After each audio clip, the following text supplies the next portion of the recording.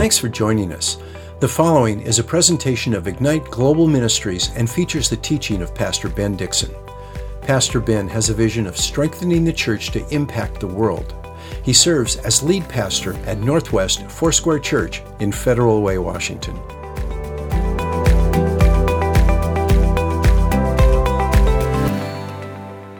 You have a Bible, go ahead and turn it to Judges 7. Pray with me, would you?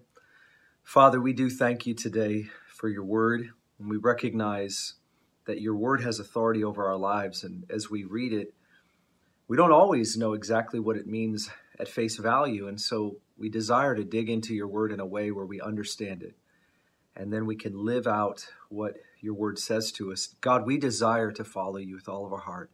So today, would you continue to stir our hearts as we look into your perfect word, the law of the Lord, that helps us to become more like you. I pray, God, over everybody that's tuning in today, that we would all receive encouragement from the Holy Spirit, and we would all desire to be more like you and to follow you closely.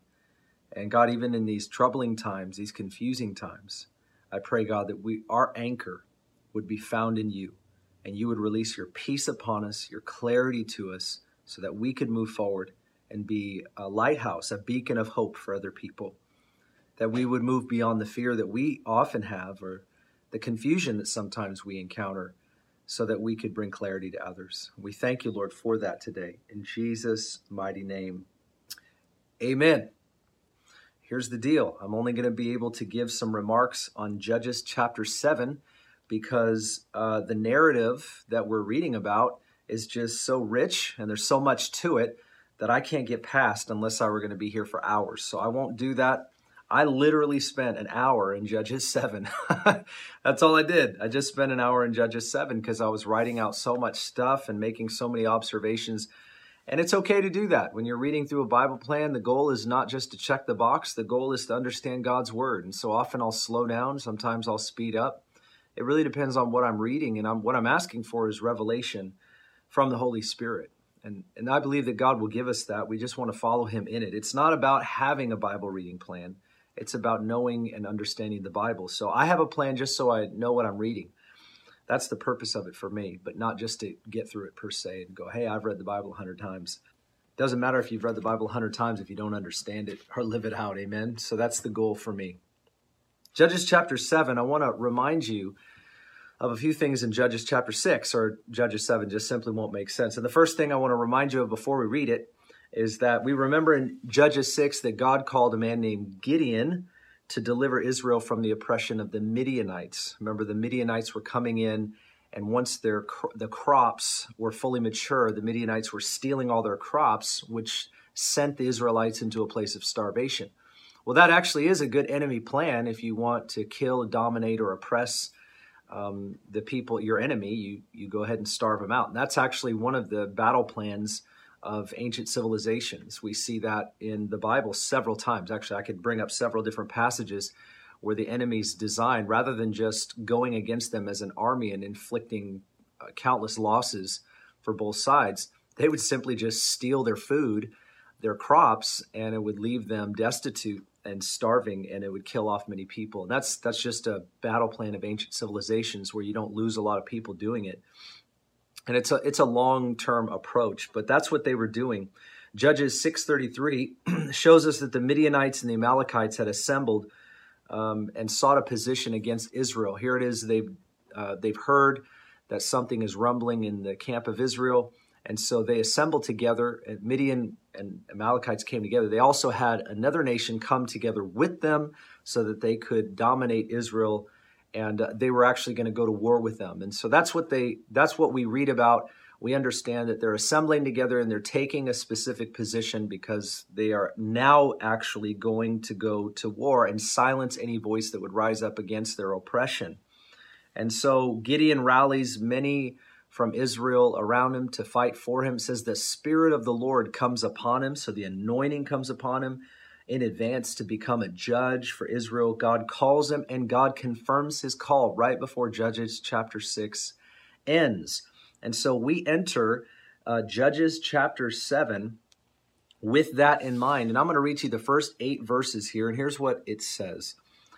Judges 7:1. Then Zerubbabel, that is Gideon, and all the people who were with him rose early and camped beside the spring of Harod, and the camp of Midian was on the north side of them by the hill of Moreh in the valley. The Lord said to Gideon, the people who are with you are too many for me to give Midian into their hands, for Israel would become boastful, saying, my own power has delivered me. Now therefore come, proclaim in the hearing of the people, saying, whoever is afraid and trembling, let him return and depart from Mount Gilead. So 22,000 people returned, but 10,000 remained. Now, here's the deal. 32,000 people were gathered to Israel. That's how many warriors they had. And I'm sure that they thought, hey, we got this. We got a huge army, and we've got a very good chance of taking out the Midianites, the Amalekites, and whatever other ites are joining them for this battle. And God says that's too many. And he says that specifically because if you guys conquer your enemy with 32,000 people, the people themselves will say, it was by our own power that we delivered ourselves. So he says to Gideon, that is too many. Now he says, therefore, proclaim in the hearing of all the people. If anybody is trembling or afraid, tell them to go home.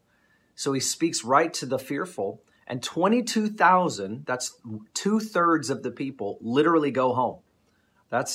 We could talk about fear right there. That's how much fear is in the camp. Could we say also, when we're facing these kinds of things or difficulties in our life, there is a lot of fear. We see this. 2/3 of the people go home. Now they've got 10,000 left. Verse 4, the Lord said to Gideon, the people are still too many. Bring them down to the water, and I will test them for you there. Therefore it shall be that he of whom I say to you, this one shall go with you, he shall go with you. But every one of whom I say to you, this one shall not go with you, he shall not go. So he brought the people down to the water, and the Lord said to Gideon, you shall separate everyone who laps the water with his tongue as a dog laps, as well as everyone who kneels to drink. Now the number of those who lapped, putting their hand to their mouth, was 300 men. But all the rest of the people kneeled to drink water. So anybody who scooped up water and brought it to their face were to stay with Gideon. Out of 10,000, that was 300 people. 9,700 kneeled down without looking at anything else and licked up the water by putting their head down to the water. 9,700 people had to go home. That's incredible. He goes, I will deliver you with 300 men who lapped, and I will give the Midianites into your hands. So let the other people go, each man to his home. So the 300 men took the people's provision and their trumpets in their hand. And Gideon sent out all the other men of Israel, each to his own tent, but retained the 300. And the camp of Midian was below him in the valley. I've got some thoughts that I want to give to you at the end of all this, but we'll just keep going because it's really important to see now what God does. So here, God reduces the number of those that will fight in the army from 32,000 all the way down to 300. Now it says in verse 9, now the same night it came about that the Lord said to him, arise, go down against the camp, for I have given it into your hands. Now the first thing that God says is, now you can go, I've given it into your hands. But verse 10, but if you are afraid to go down, go with Purah, your servant, down to the camp, and you will hear what they say. And afterward your hands will be strengthened so that you may go down against the camp. So he went with Purah, his servant, down to the outposts of the army that was in the camp. The Midianites and the Amalekites and all the sons of the east were lying in the valley as numerous as locusts, and their camels were without number, as numerous as the sand on the seashore. When Gideon came, behold, a man was relating a dream to his friend. And he said, behold, I had a dream. A loaf of barley bread was tumbling into the camp of Midian, and it came to the tent and struck it so that it fell, and it turned upside down so that the tent lay flat. His friend replied, this is nothing less than the sword of Gideon, the son of Joash, a man of Israel. God has given Midian and all the camp into his hand. When Gideon heard the account of the dream and its interpretation, he bowed in worship. Think about that. He bowed in worship in the camp of the enemy. God allowed Gideon and his servant to hear the plans of the enemy in their very camp. And when they heard what God was telling them by revelation, and they were fearful of it, that they knew God was going to give the camp of the Midianites into the hands of Israel. Here he bows down in the camp in worship to God in the camp of the enemy. It's kind of a powerful prophetic picture. He returned to the camp of Israel and said, "Arise, for the Lord has given the camp of Midian into your hands." And he divided the 300 men into 3 companies, and he put trumpets and empty pitchers into their hands of all the men with torches inside the pitchers. And he said to them, "Look at me and do likewise. Behold, when I come to the outskirts of the camp, do as I do. When I and all who are with me blow the trumpet, then you also blow the trumpets all around the camp and say, 'For the Lord and for Gideon.'" So Gideon and the 100 men who were with him came to the outskirts of the camp in the beginning of the middle watch, and when they had just posted the watch, and they blew the trumpets, smashed the pitchers that were in their hands. And when the 3 companies blew the trumpets, broke the pitchers, they held the torches in their left hands and the trumpets in their right hands for blowing, and cried, "A sword for the Lord and for Gideon." Each stood in his place around the camp, and all the army ran, crying out as they fled. When they blew 300 trumpets, the Lord set the sword of one against another, even throughout the whole army. And basically what happens throughout the rest of this is the camp of Midian and the Amalekites, they go into confusion, so they kind of kill each other, and the rest of them flee. And as they flee, the 300 men pursue whatever is left of the Midian camp. This is like kind of a crazy story if you think about it. There's really a lot to say, but I just want to make some comments because as I read this, I just thought, wow, there's so much here. And I'm going to go ahead and do that by just giving some points. I just wrote out some thoughts that I had. And the first one is God's deliverance was physical and spiritual. Now, I want you to remember this because we read about it in Judges chapter 6, also Judges chapter 5. At face value, when you read this story, it seems like the oppression that they're experiencing is physical, right? So they're being starved, they're being oppressed, they're being punished. They have the Midianites that are literally are kind of in a macro sense have kind of taken over, even though they're not at war per se, they're being dominated. And as a result of that, people are dying. As a result of that, people are living in fear. 7 years they've been living in this place. We talked about yesterday how they were also living in idolatry. They were worshiping the same gods that their enemies worshipped instead of Yahweh. It took them 7 years and they began to cry out to Yahweh again. And their perspective was, where is Yahweh, right? So they think, and in their mind, they can worship all these other gods. They can worship Baal. They can worship Ashtoreth. They can worship Yahweh when they feel like it. But then all of a sudden, 7 years in, where's Yahweh? Where's the God of our ancestors? Why hasn't he delivered us? When clearly, when you go all the way back to Exodus, Leviticus, Numbers, Deuteronomy, you see that God has been telling the people of Israel for years that if you do not follow my commandments, if you do not listen to my voice, right, I will give you into the hands of your enemies. And here they are, 7 years given into the hands of their enemies. The perspective which we read about in Judges chapter 6 from Gideon's own mouth is, where is God? And if God is for us, and if God is our God, then why has he allowed this to happen to us? And that's what we need to remember in this moment, because right now they're being freed from the physical bondage. But the fact is that spiritual bondage is really the issue, because physical bondage is a consequence of spiritually them giving themselves over to the idols and to worship the idols of other nations, which was the warning from the very beginning. Now, I bring this up because of this, right? This looks like a great victory, this moment right here, this deliverance from God, this physical deliverance from God. But in the physical deliverance from God, there are things that God does, which another point that I want to make. He does them for a specific reason. They have lost their bearings. They've lost their moral compass.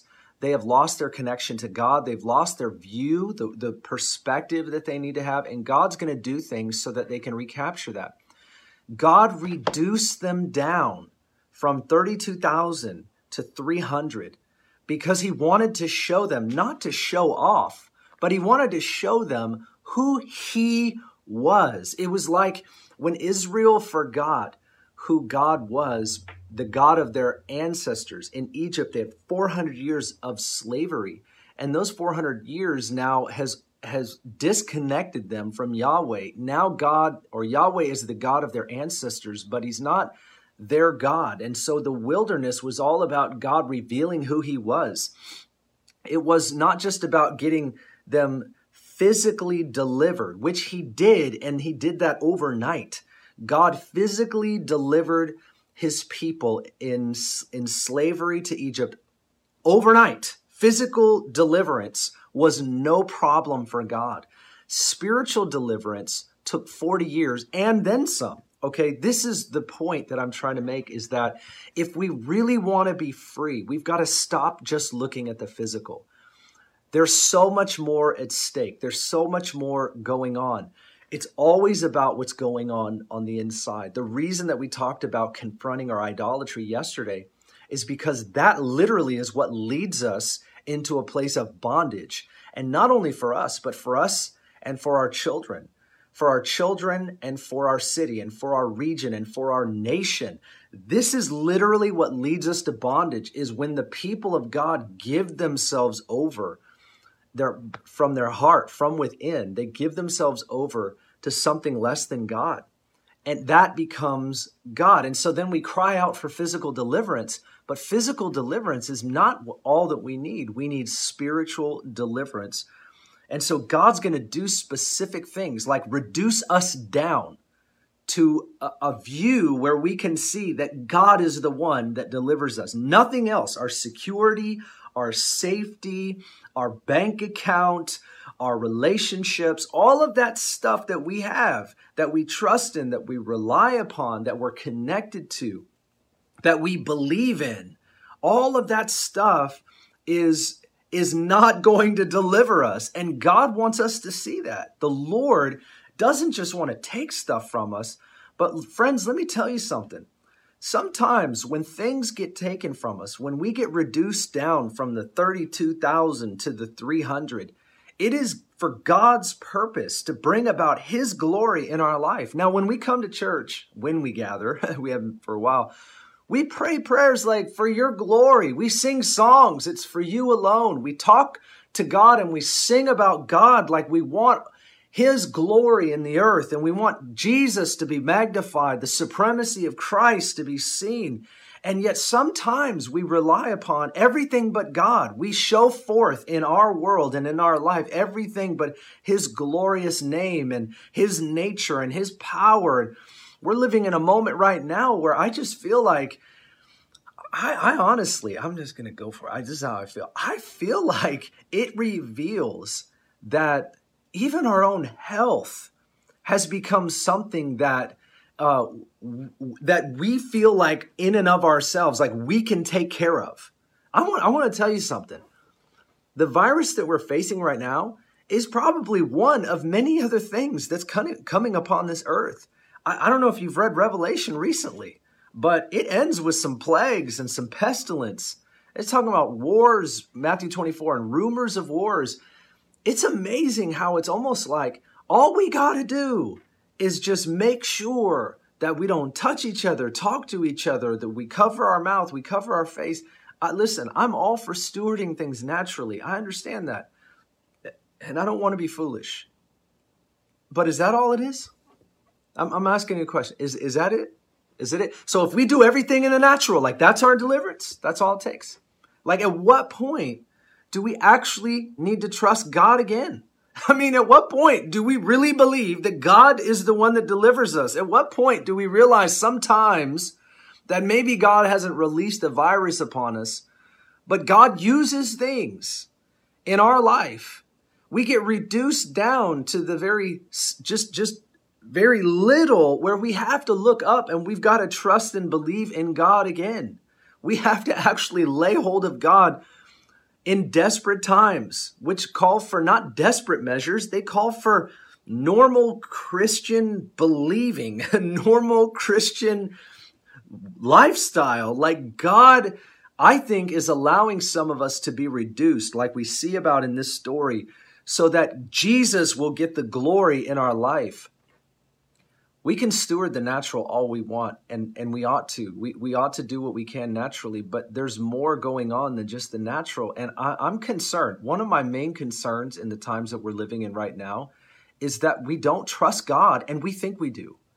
Is that we don't believe. We may believe in God for salvation through Christ, but are we believing God for the deliverance of our community? Are we trusting in that America was built as a Christian nation? Or are we believing God that America could be saved? That's the question that I'm wondering. Are we fighting to get back to an idea that America is Christian? Or are we actually fighting for Americans to be Christian by meeting Jesus, sacrificially giving our lives in prayer, in witness, in generosity, in kindness, in loving sacrifice? This is what I'm wondering. I'm wondering if we're fighting out of fear for an idea rather than fighting out of faith, seeking the welfare of the city and the deliverance, the spiritual deliverance of the people, including us. See, Gideon, to be a leader of the people, had to receive a deliverance first. He had to be confronted with his thinking in Judges chapter 6. His thinking was off. His thinking was wrong. His thinking that God wasn't doing something that God should do. And if God was doing what God should do, then why would this be happening? And he, the whole time, is standing in a place of idolatry among a people that is standing in a place of idolatry. And these are the people that follow God. These are the first covenant people of Israel. That's who they are. And I wonder if sometimes we just think that everything is the way that it should be with us, but what's wrong is with everyone else. And God wants to show us, no, I'm trying to set you apart. I discipline you so that you might share in my holiness. And here God reduces them down to a place of absolute and total dependence on him. That's scary. It's scary if we haven't been depending on him anyways. Here's what I'm trying to say. I am concerned. I'm speaking out of my heart. I'm concerned that we're fighting the wrong fight sometimes. I'm concerned that we're making assumptions. I'm concerned that we think things about ourselves that just isn't true, and we're actually missing God's internal deliverance for us right now, where he will bring us to our knees and he will bring us out of our convenience and our comforts. And we're living in the day of slaughter. We've fattened ourselves, as the Bible says, in the day of slaughter. People around us are dying. People around us are starving, spiritually speaking. People around us are going the way of eternal separation. And we're just concerned that we get our external deliverance, that we get what we want, that we get what makes us safe, what makes us secure. God is trying to bring us to a place where it is all about his glory. It is all about the glory of God. Even when we do good works, it's like, let your light so shine among men that they see your good deeds and glorify your Father. I think sometimes we do good deeds and we want people to glorify us. That's why I'm concerned that even social media can be that place where it's like we take a picture and we show everybody all the good things that we're doing. We've got to be careful because it makes us think that we're doing everything we ought to when really inside there's this deliverance that we need. It's not just the physical. I know I went off there. For a while. Physical bondage is that place that we come to that makes us realize just how far we've gone, but it doesn't mean that we understand how we got there. And that's what God is that's why I'm so thankful that he's thorough. God is thorough. He wants to do a thorough work inside of deliverance, the spiritual and then the physical. We cry out for the physical, but what we need is spiritual deliverance in us as the people of God. I'm talking to you that's watching this. I'm talking that you and we need deliverance from God. And if we push it off thinking that we're already at that place where everything's good and I'm doing good and man, I love Jesus and all that, you may love Jesus, but it doesn't mean that we're living for Jesus. And right now, if we get reduced, just say, God, reduce me to a place where you can use me. You know, it's like a vessel. It's like a cup that's so full, and it's like, God, fill me up and use me. But if the cup is full, you can't fill a full cup. The cup has to be emptied in order for it to be filled. When it's emptied, then it can be used. Otherwise, it's already full. We cannot simply stand in this place right now, in this moment of history, and act as though everything's A-okay with me and everybody else needs to get it together. All right, number 2, God's deliverance needed to be clearly from him. this builds upon the last point. It's just an observation I made. God reduced the army in order to bring about this desperate trust. The battle in front of them, listen to this, was not as important as the battle ahead of them, right? The battle in front of them was not as important as the battle ahead of them. That's why God needed to clearly reduce them and give them this strange plan, okay, that we would never come up with ourselves, in order to connect them to God in such a way where after the battle, these people, these 300 and consequently the nation of Israel, would have this awe and this reverence restored to them for the sovereign God, the almighty God. The God of their ancestors would once again become their God, that they worship, that they love, that they serve. God was establishing them in this reality so that the deliverance that they received could not be mistaken, that it was from God. And this reminds me of 2 Corinthians, I believe it's 2 Corinthians 4 or 5, where Paul says, and we have this treasure in earthen vessels, speaking of the Lord, the Holy Spirit. We have this treasure in earthen vessels to show that the all-surpassing power is from God and not from ourselves. Paul being beaten and stricken and ridiculed and shipwrecked and left for dead many times, here he is saying to the Corinthians, like, these negative things, these bad things that have happened to me, as I've sought the welfare of others, as I've sought the salvation of the souls of many, even among you in Corinth, he's saying that all that we've been able to do as earthen vessels is just vessels. It is shown that there is this power inside of us, this clay, there's this bright and shining light, there's this diamond inside of us to show that it's God. Like, what we've been able to do is proof that God lives within us, that God is working through us. And that literally is the kind of life that best brings brings most glory to God.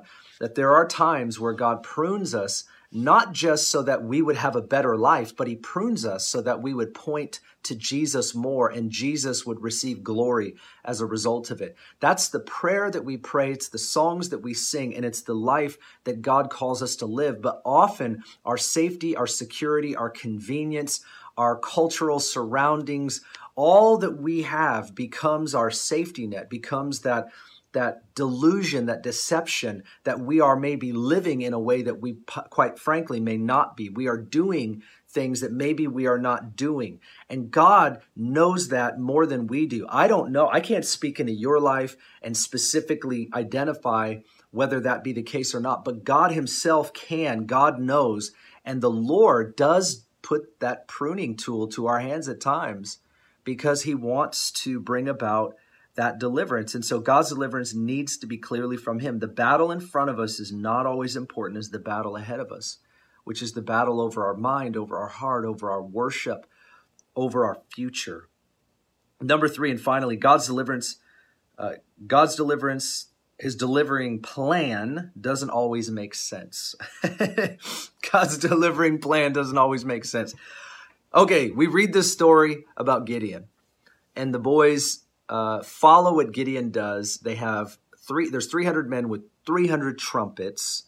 The Bible says that the Midianites and the Amalekites are laid out in this valley, and it's just like locusts. It's like as numerous as the sand on the sea. So there's tens of thousands in this army, and there's 300, and they got a trumpet in one hand, they got a torch in the other, and they blow the trumpets, they smash these jars, and they hold up 300 torches. Okay, this is the plan. And they're supposed to scream, a sword for the Lord and a sword for Gideon. That is not something I would ever come to, okay? That is just not a battle plan that makes sense to me. And it didn't make sense to them. They just did it because at this point, Gideon had to hear what he heard in the camp of the enemy, that they were receiving revelation or dreams, that God was going to give them the victory. And so they were fearful. They were trembling. And I want to say this to you, okay? God wants to bring deliverance in us. God wants to bring deliverance in ministry through us. God's plan for delivering us, God's plan for bringing sustainability and deliverance and purifying us, refining us, using us, God's way of doing it is going to be different than sometimes the way that we would choose or the way that we would think. Sometimes like we just say, hey, you just need to read the Bible. Well, the reason that we read the Bible is because we read very clearly in a story like this, okay? Because the plan isn't just read the Bible and then you're delivered. The plan is read the Bible and understand that you and I serve a God that is mighty to save, mighty to deliver, mighty to heal. When we read the Bible, we find that God, the one that we are following, and his son, Jesus Christ, is worthy to be worshiped, exalted. We come back into a place of faith in him for what he can do and will do in our lives. As we see this story, we read about how God spoke to his people and gave them the plan that they couldn't have come up with, the plan that they never would have chosen. But it was his plan. God knows what we need to separate ourselves from. God knows what we need freedom from. God knows what we need freedom for. God knows our tomorrow. He knows next month. He sets things into motion that we would not do so that we ultimately can be sustained in the life that God has called us to put our hands to. And that's so important. Right now, we're going through kind of a strange time, all of us. Everybody on this stream is going through something different. The fact is there are general principles from the word that always work when it comes to deliverance, when it comes to freedom, when it comes to future. But there are some things that we need to hear from the Holy Spirit. And you can only hear that in relationship with him. There are things that God asks us to do that he will speak to our heart about that do not make sense to others. They do not necessarily, you're not going to read that specific thing in here. I mean, maybe you will. Generally, the plan's laid out, but the specificity of what God wants to bring about in our lives will come from him. My question for us today is, are we asking God specifically what he wants us to do? Or are we waiting for somebody else to tell us? Hopefully, if we're waiting on the Lord. Because I find that right now, the voice of safety, security, and comfort, the voice of fear, those voices are the defaults. They really are. We think sometimes that those things are God. But the reality is our context, our contextual voices of the past do not necessarily give us the clear map or plan for the future. The future is this. The future is a place that we have never been before, which means that our history built us up to the place that we are. Some of our past does not need to make it into our future. Some of our past does. Some of our past is what we're built upon today, but some of our past could be holding us back. Some of it could be idolatry, like we talked about yesterday. Some of it can be the voice of safety, security, all that stuff. Maybe God gave us all this stuff in the past, but now he's pruning us from all that stuff, and we literally have nothing in the future except him. And that's literally what it's going to take for a generation to come to Christ. We cannot pray crazy prayers like, God, whatever it takes, and then back up when it's too hard. People all across the world right now are losing their life for Christ. They're losing their life. They've lost everything. They have literally lost everything for Jesus. And we look at them and we read about them in the Bible, in the book of Revelation. It says the martyrs' voices cry up before the presence of the Lord. How long, O Lord? How long until they receive their vengeance, right? Precious is the blood of the saints, the blood of the martyrs before the Lord. People that give their lives wholeheartedly for the Lord. I'm not saying that's how it's going to be with us, but we've got to, at minimum, be a people that are listening to what God is saying. What do you want me to do right now? And sacrificing my life, my time, my convenience, my security, my comfort for the sake of others. People of God, rise up. Rise up right now. Somebody may not give you what you're looking for. People may not tell you exactly what to do. The Word gives us our general marching orders, and the Holy Spirit is going to give us specific things where you and I can be delivered of that internal spiritual bondage of any idolatry, and we can be delivered of that physical oppression over our lives, of fear, of false sense of security, projecting a false future. You know, that's what fear does. Fear projects a false future. And we just break the shackles of fear off our life right now. We've never been in our future before. Tomorrow is tomorrow. We've never been there before. So we don't know what it's going to take for us to live that out victoriously. We don't know what it's going to take for us to live that out in a way that pleases and glorifies God. We know generally from the Word, but God's got to give us his own battle plan. And that means we have to live close to his heart because he may ask us to do things, tell us to do things that we have never done before. And faith is what we need to walk into our future and glorify the Lord in the way that pleases him, in the way that glorifies him most.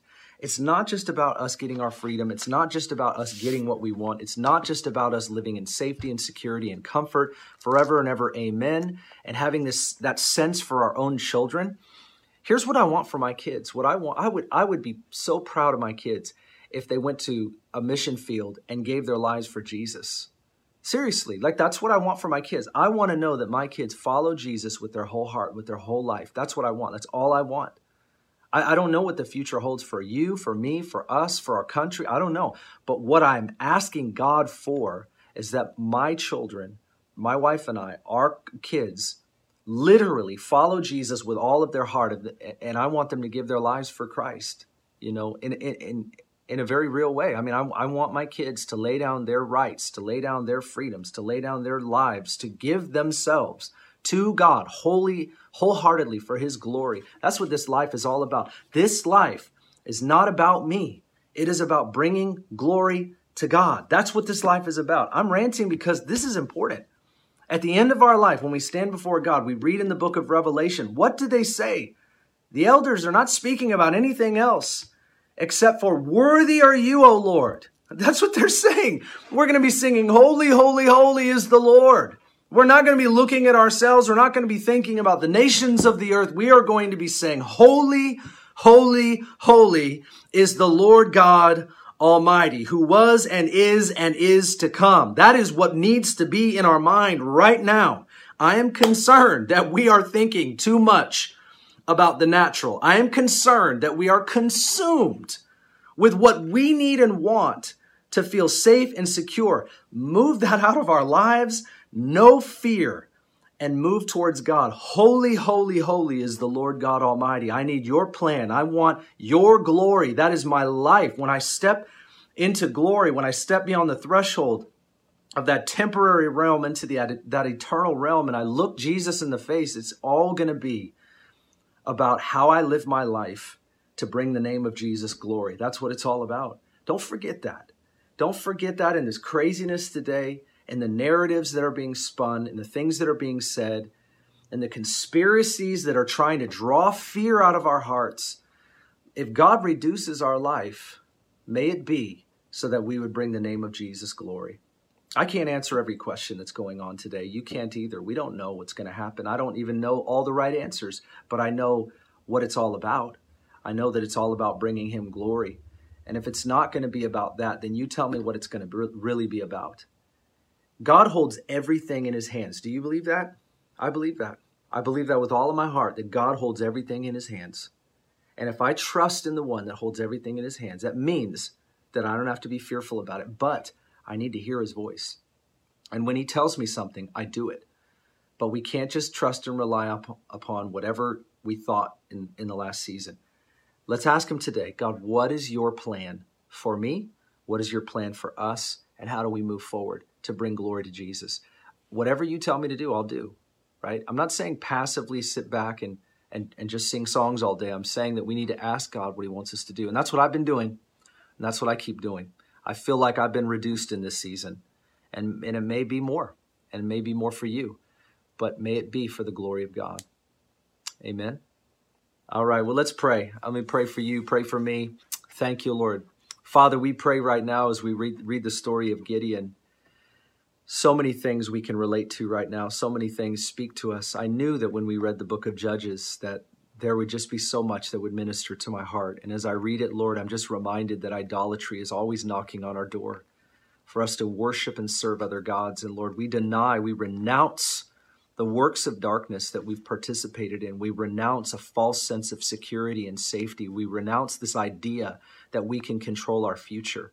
Lord, we trust in you. We rely upon you right now. We recognize that your voice is what leads us. Your word is what guides us. And so we ask for you today to lead our lives. I pray for my friends. I pray for me. I pray for us. Number one, I pray the church would not be divided right now. I pray that where there's division, that you would stomp it out in our lives. Just stop it where it starts, Lord. Just stop the division. Help us to come together as a people. And Lord, I just appreciate the fact that that you made us all different, but you gave us commonality in worshiping and serving you. You're the pastor of the church. You're the one who leads us. You're the one that we serve. You're the head of the body. And we come to you today and we ask you for your instructions, for your plan. It may not look like anything we understand, but as you spoke to Gideon and the 300 men, you gave them that physical deliverance, but Lord, you were reducing them for a reason. You reduced them down to very few, very little, so that the victory that they had was wrought by you and nobody could deny it. God, we want to bring your name glory. And so we just pray in this reducing that's happening right now. I just pray, God, that we would bring Jesus glory. That's what we ask for, Lord, all across this world, all across this nation.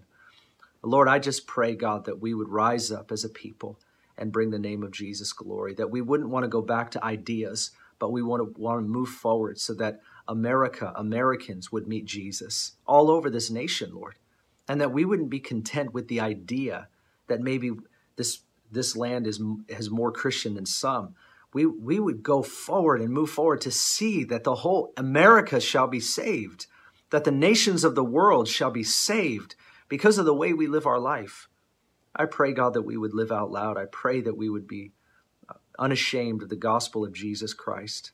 And I pray, God, you would convict us so strongly wherever we are just sitting back, coasting, trusting in false sense of security. Lord, break those shackles off of our life, the delusion and the deception that tells us that we are living like the people that we read about, Lord. We look at your early church and the way that they lived, the things that they endured. I just confess, Lord, I haven't gone through a fraction of that. And God, while I don't want to, I just pray, God, whatever brings your name glory, that we would be a people that are simply unashamed of you, unashamed of your gospel. And we live as bright and burning lamps in a dark time, in a dark world, knowing that your light burns brighter, shines brighter, and is getting stronger. And God, we're thankful that we know you. And I pray, God, for full deliverance over our lives. Lord, deliver us spiritually, deliver us physically. God, I pray that you would get the glory, and I pray for your battle plans in these days. Thank you, Lord, for my friends. Thank you for our church. God, I pray you'd bless Northwest Church. Lay your hands upon each one of us. Instruct us. Fill us with your Holy Spirit. Bring our hearts into unity. I pray at our prayer gatherings, God, on Saturdays, Lord, we wouldn't just get together and in cars and that would be sort of comfort. I know that it does bring comfort, but I pray, God, that we would cry out. And I pray, Lord, that we would come back to a place where prayer is important again. And for all of us, maybe it is kind of important, but I need it. Lord, I need to be in a place where I know that prayer is a powerful posture, that you hear us and that you're responding to us and that you're touching our city.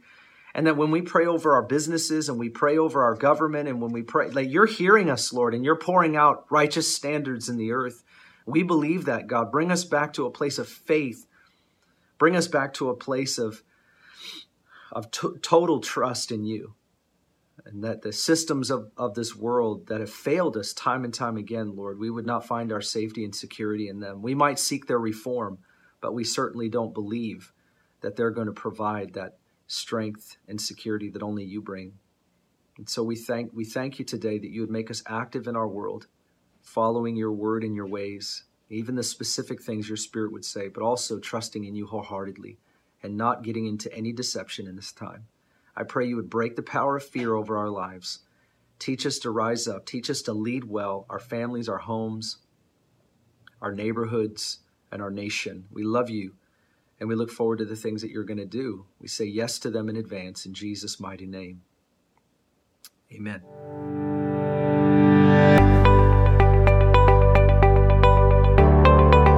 Thanks for listening. If you'd like more information about Ignite Global Ministries, please go to our website, igniteglobalministries.org. While there, check out our Immersion Discipleship School and the books Pastor Ben has written.